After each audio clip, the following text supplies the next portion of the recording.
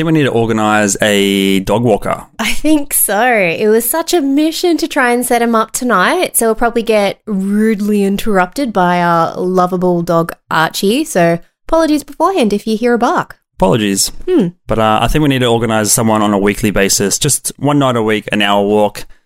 Get him out of here. Yeah. So because this is hard to do sometimes. Sit down and focus without the barking and the biting and the chomping. Yeah, no, it definitely is. And we want to do this one hopefully eventually on a bit more regular basis and a little bit more current. So we need someone to look after him. So people out there. Anyway, that's our problem. Your problem is to listen to this episode. It's episode number 10 now. Far out. I can't believe we got to 10 already. Thank you to everybody that's followed us along this whirlwind journey of the podcast that is Look Mom Hustling. Very appreciative. Yeah. Here's to 10 more. Cheers. Oh, yes. Cheers. At least 10 more. And this one's a little bit different for us because we're doing it at night time and we usually do it during the daytime. So we've got a lovely cup of tea. Cup of tea. Yeah. Instead of a coffee. Mm-hmm. Probably should have had a coffee. Maybe an 8 p.m. coffee. Be a bit much. Oh, no, I probably wouldn't sleep at all. You'd be hustling all night long. Hustling all night long. But let's get into today's chat. So it's a different type of hustle, I guess. We watched a recent TV show on Binge. I think it's on Hulu in America. I could be wrong. Called Generation Hustle. Yeah, it's actually a really interesting show. It's either like targeting young people or by young people, but it's just like hustling but scamming. More scamming and conning and conniving characters than go-getters, I would say. Yeah, it's just like this, because I guess this generation promotes like hustling and all that kind of stuff. So Hustle people culture. are trying to make money, get there as quick as they can. So you have a lot of these people just coming in, not paying attention to the rules whatsoever. Just breaking the law. Yeah. And you have the government coming down on you, in which case a lot of these people did. So there's 10 episodes, I think. Yeah, and we probably go into some maybe a little bit later on, but we just decided to focus on like 3 that we thought were pretty interesting. Yep. Such varied stories as well. But this first one, should I dive into it? Yeah, let's just segment them up. So Yeah. we'll jump into it. It was the first episode, this one? Yeah, so this was the very first episode. It is called The Hollywood Con Queen. Mm-hmm. Do you remember much about this episode? I do. Yep. Yeah. So this one here, it particularly targets young people.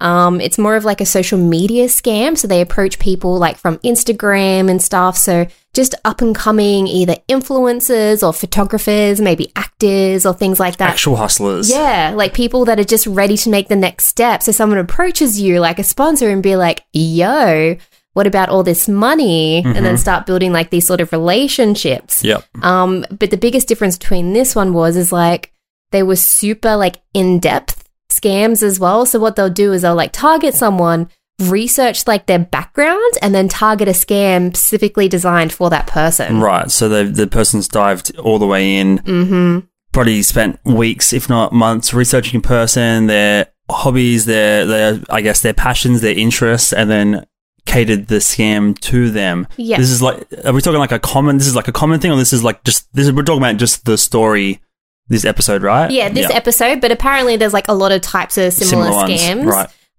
Because they'll make up fake websites, domain names, like blogs, all that kind of stuff. Will have like completely fake in-depth profiles that you wouldn't even question to begin with. Yeah, be like, oh, this looks totally legit, 100K followers, all that kind of stuff. So in this instance, the person doing the scam was imitating like movie producers and like high up people in the entertainment industry, right? Yeah. So like heaps of different people, but the main ones, I guess, the people that wanted to do the interview or do the doco, was like they mainly impersonated Wendy Murdoch. And her assistant Aaron, and then I think it was Leanne Jobs as well. So like those are the main kind of like never heard of them. No, the Murdoch, Murdoch newspaper. Sure. Yeah, those ones.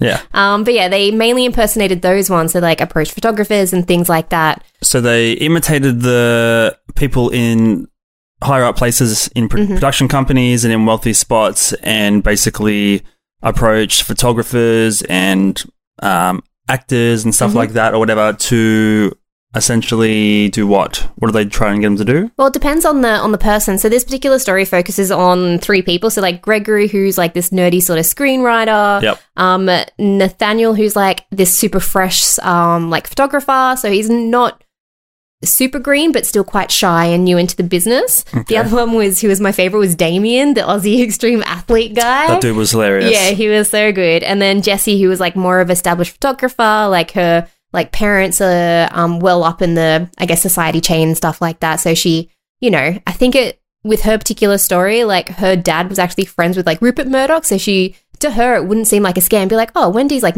email me to do this job. Like totally legit. It's totally feasible, yeah. Yeah. So this is just like 3 or 4 people targeted by this one scam, right? And obviously they did, I think at the end of the episode, how much money did they end up scamming out of? So it was like a two-year process, right? They were scamming hundreds of people. Yeah, depending on, I think it ended up being like millions and millions of dollars. But like that screenwriter guy, they got like $100K out of him. So the way they were getting money out of them is they were saying, we have jobs in Southeast Asia and Thailand and stuff. We need you to come in, take photos or just look at locations, or just basically just come here and we'll just tell you what to do when you get here. Yeah. And then what happens? How do they get the money out of them? Well, so that's what they all have in common. So like they start building up this relationship and they're like, all right, we need you to fly out. Yep. So that's like the first step. And then so once they fly out, they're like, keep all the receipts, keep all the documentation, you'll get reimbursed afterwards. Okay, so that the scam was, we'll fly you out, you got a huge deal coming. Yeah. You'll have all this money, you got this contract. But you need to put some upfront costs there, and the upfront costs were never recouped. That's the scam. Yeah, pretty much. And then so because they were in like a foreign country and things like that, and they all like didn't have working visas, they had to pay like daily permits. So some were like forking out like $800 to $1,000 per day for like a permit. So they wouldn't get, I guess, bothered or anything like that. They'd have to exchange their currency at these super like dodgy currency places. So like all these scams sort of had things in common. But if you buy it, like I've watched it with you, but obviously the people going there as part of the scam are all by themselves. So not like they're with a crew or an entourage. They're by themselves and they're getting chauffeured around by a person that's probably in on the scam and stuff. Yeah. And you have no choice but to get cash out, really. Once you're there, you're stuck. Exactly, because they supply the hotel, which is usually like a really nice hotel. They supply the driver. They supply like your tour guides, all that kind of stuff. Like they have like constant communication as well. So they'll email and talk to you on a daily basis so you don't like have any red flags, or have like super well researched, like in-depth itineraries. Like so many steps are like taken in this particular scam, like to just not, I guess, just like not think it is a scam. Right. Yeah. So let's wrap it up because we're going to get to the other two. So basically, what's the point? We should give the spoiler away, right? Like obviously we're going to give the spoiler away, but you can go and watch it yourself. There's many more episodes to go and watch. But for this particular one, what was like the main? What's the punchline? Yeah, so they thought it was like this big female manipulator that was doing it all. But what they found out was after all these investigations, they realized like the assistant and Wendy had like similar speech patterns and like similar accents and stuff. And they realized it was all just one dude. So it was one guy the whole time researching all the people, communicating with them. Yeah. In different voices, male and female voices, putting on accents and stuff. Yeah, just like thrived on that world building, the manipulation, all that kind of stuff. So it was actually, like, it's pretty crazy that one guy can pull that off. You should go and watch the episode for sure because we just gave the punchline away. But like the lengths that the dude went to get people over there and get money out of them, it's pretty incredible. Like that guy could probably be an actor or a voice actor himself because he went to such great lengths to scam people. I know, like super in depth, just to like, and they said like the critique was on point, like it was really well like script writing, like from all like the scammers. So the guy that was scamming them was like in on. It was like a passion project for him. Like that's a common theme with a lot of these scams. Is some of them is about money, some of them is about just like class and status. They want to just have some sort of notoriety because they came from like a lower class community or family or whatever. So they want to be perceived as wealthier than they are. And then there's some that just like thrive on that control. Like they just want the whole situation. And some just want the straight up cash. Yeah. Which is like the next guy. He just wanted the cash. Right, so this next one was actually pretty interesting because it was like this young I think he started off as like 15-year-old, but he very young. Super, super young. But he actually supplied a lot of his own footage, which I think sort of is similar to like young people documenting what they're doing and everything like that. Bit egotistical like us, yeah, carry on. We're not egotistical. Yeah, so he was a young guy. He started off, what was his first endeavor? He was in like event planning with his parents and stuff and really loved putting on events and parties. Yeah. I think he was sort of like more of a nerdy type, didn't have heaps of friends in school, and then his way of like building relationships and feeling comfortable and stuff was to throw parties because everyone loves the host. Yeah, he lived like by a lake in Connecticut, so it was like the perfect sort of like party spot. But yeah, all he wanted was like that popularity, and he's like, how can I become popular? Throw parties. Throw sick parties. Yeah. So that's sort of how it started. So his dad was in catering and everything. So he knew how to like throw an event because he used to pitch in with the family business and all that kind of stuff. And like from what his parents said, he was just like a driven, really motivated young kid. And they're just like normal, like blue collar, like type parents, super average. But they were like, oh, he's got like great initiative. Look at him being like this entrepreneur. Real hustler. Yeah, super hustler. So they had like no idea of like how much it would spiral eventually. So obviously he's in this TV show for a reason. So where did things turn pear-shaped for this guy? What did he do? What did he do wrong? So pretty much as he started to get older, around about the 16 years, he started to getting pranks and like getting into trouble and like all that kind of stuff. Yeah. But like the one thing was he pulled off like this huge prank and then ended up going to court and all that kind of stuff, and then ended up having to do community service. And the way he thought to do that was through this big charity ball type thing. So then he put on this huge function, ended up being in the paper, was like really popular around town, and then ended up being like high school popular as well. And then he was like, I can do this. And then approached like this local club joint called Tuxedo Junction and be like, yo, I can put on this under 18 event. Let me have it. Yeah. And then started putting on all these evenings, all that kind of stuff. So once he started throwing parties, obviously he had to get money to throw them, right? Yeah, because he wanted to start scaling bigger and bigger and bigger. So he ended up approaching like all his friends, ended up having this big like investment sort of network, and ended up raising like $120K or something like that. That's crazy. Super crazy. These must be rich kids. Yeah. Just throwing in $20K a pop just to invest in some party. Yeah, there was the rich kids plus their parents and all that kind of stuff. But ended up being the show started falling through, and then he started losing some money, and then that's when it all started snowballing. He was like, to all his friends, it was profitable. Yeah, and he just ended up, getting in one investor to pay off another. It was just like this endless cycle. But because he's like this young 17-year-old, he didn't realize he was doing anything wrong. He's like, yeah, this is totally how they do so it. his parties were actually losing money, and then telling his friends they were profitable, and they were just throwing in more money. Yeah. And basically, he just started a Ponzi scheme without knowing what a Ponzi scheme was. Taking in money from other people to pay off larger debts, and then just building and just essentially getting into more debt, but throwing bigger parties and leading more people on. Yeah. And he just got into a crazy point where he started flipping like fake phones and Beats by Dre. Yeah, like all these fake electronics, and then he started like spending money, so like buying cars and clothes, and he bought a jet ski. He did, and that was like his ultimate downfall from the government, because they saw the jet skis and saw the spending, and they're like, we got to look into this guy. Something doesn't not add up. No 18-year-old should have a jet ski. No. Maybe if you're Logan Paul. Yeah, I think if you're one of those influencers, maybe you could have a jet ski and get away with it, but definitely not this guy, and definitely not using the investors' money to buy it. And I think it was even one of the investors, which is like obviously one of the kids, rode the jet ski as well. So he literally rode his own jet skis. Idiots. Yeah, I know.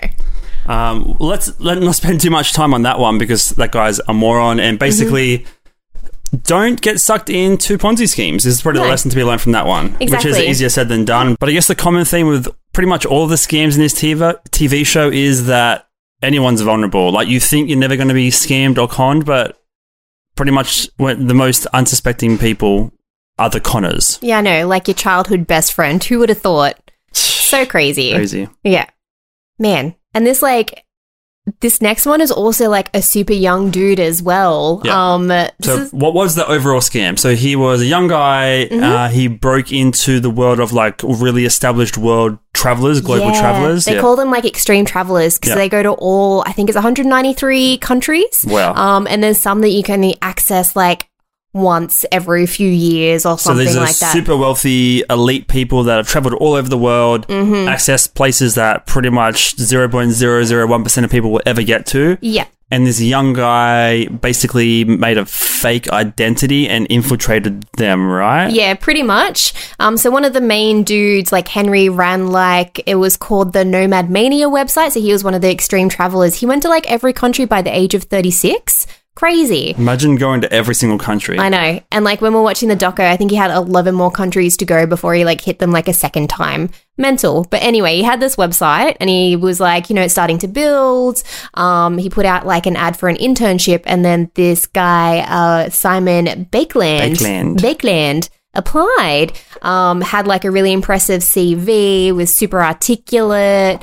And then Harry was like, yeah, I'll put him on board. And then that's sort of like he was intro into the extreme traveling world and started like talking to all these different people within the group, and then started building all these relationships.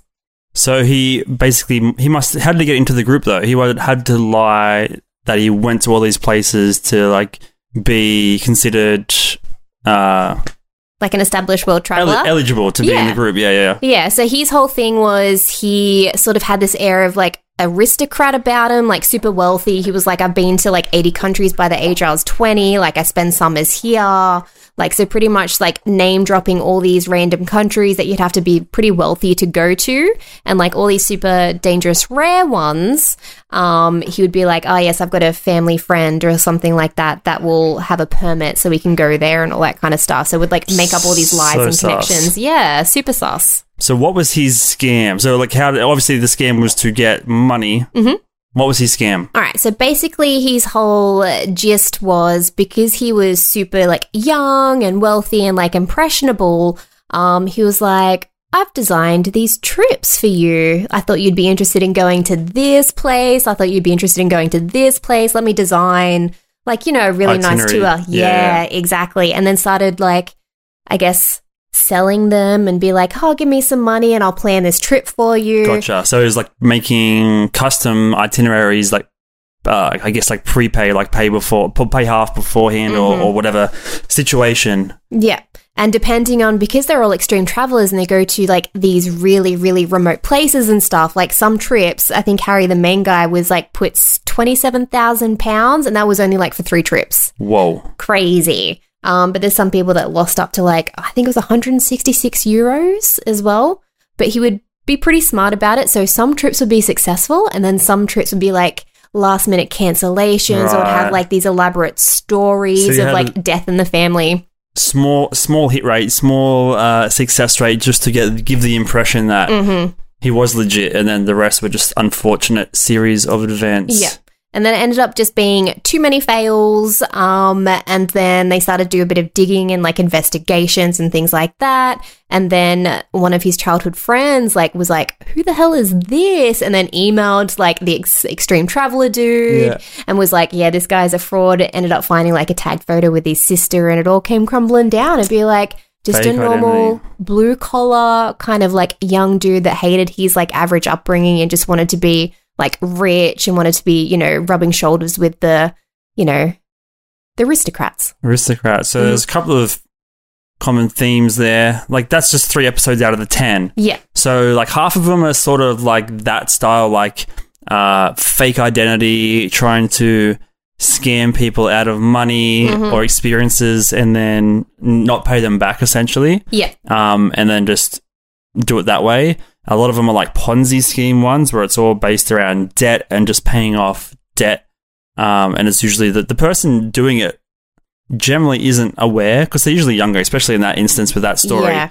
But it's interesting to think about all the people, all the scammers in every episode and how much intention was behind it. Like some of them, they just fall into it, they make one bad decision and it sort of snowballs from there and they get stuck in a deep web of lies, and then some are like really elaborate, planned out scams. Yeah, we have like the first one loved it because of the storyline and the type of manipulation and the control, and like the second one just wanted, you know, the fame and the popularity. Like he thought the money was like a side bonus. He just wanted to be liked by everybody. And then the third guy just wanted like the money, just wanted to, and he hasn't been charged yet either. He went to like Antarctica with them or something, right? Yeah, like he went to like one of these remote places that you only can go to like once every 3 years, and it cost like $10,000 or something like that. And he still scammed him. Yeah, he was like one of the youngest guys there. All right, well, I wish we had time to do the rest of the episodes. It was hard enough to remember those 3, to be honest. So thank you, Sarah, for keeping the notes and letting me remember the episodes. But yeah, the show was called Generation Hustle. It's on Binge here in Australia. Go check that out. No affiliate link or anything. No. Hit us up, Binge, I guess. Yeah, why not? We're waiting for you. Yeah, we do like the content. And then, I think it's on Hulu or an American affiliate channel. So cool. Another episode in the bag. Yeah. Thank you for listening. All right. Thank you guys so much for listening. The podcast is now on this new channel, Look Mum, I'm Hustling, a podcast on YouTube. Obviously, you can hear it on Spotify, Apple Podcast, but now on Google Podcast and Pocket Cast. So we're now on Anchor, and Anchor sends you out to more places. So shout out Anchor. Oh, that's so cool. Yeah. So cool new things coming up is what that's a horrible turn of phrase, but that's what we're ending with today. That sounds good. All right. Thank you guys so much for listening. Hit the like button, subscribe to the pod, leave a review. Any sort of button on the screen, just hit that. Yeah. And then exit. And then that'll help out. We'd love you. All right. See you guys. Have a good one. Thank you. Bye.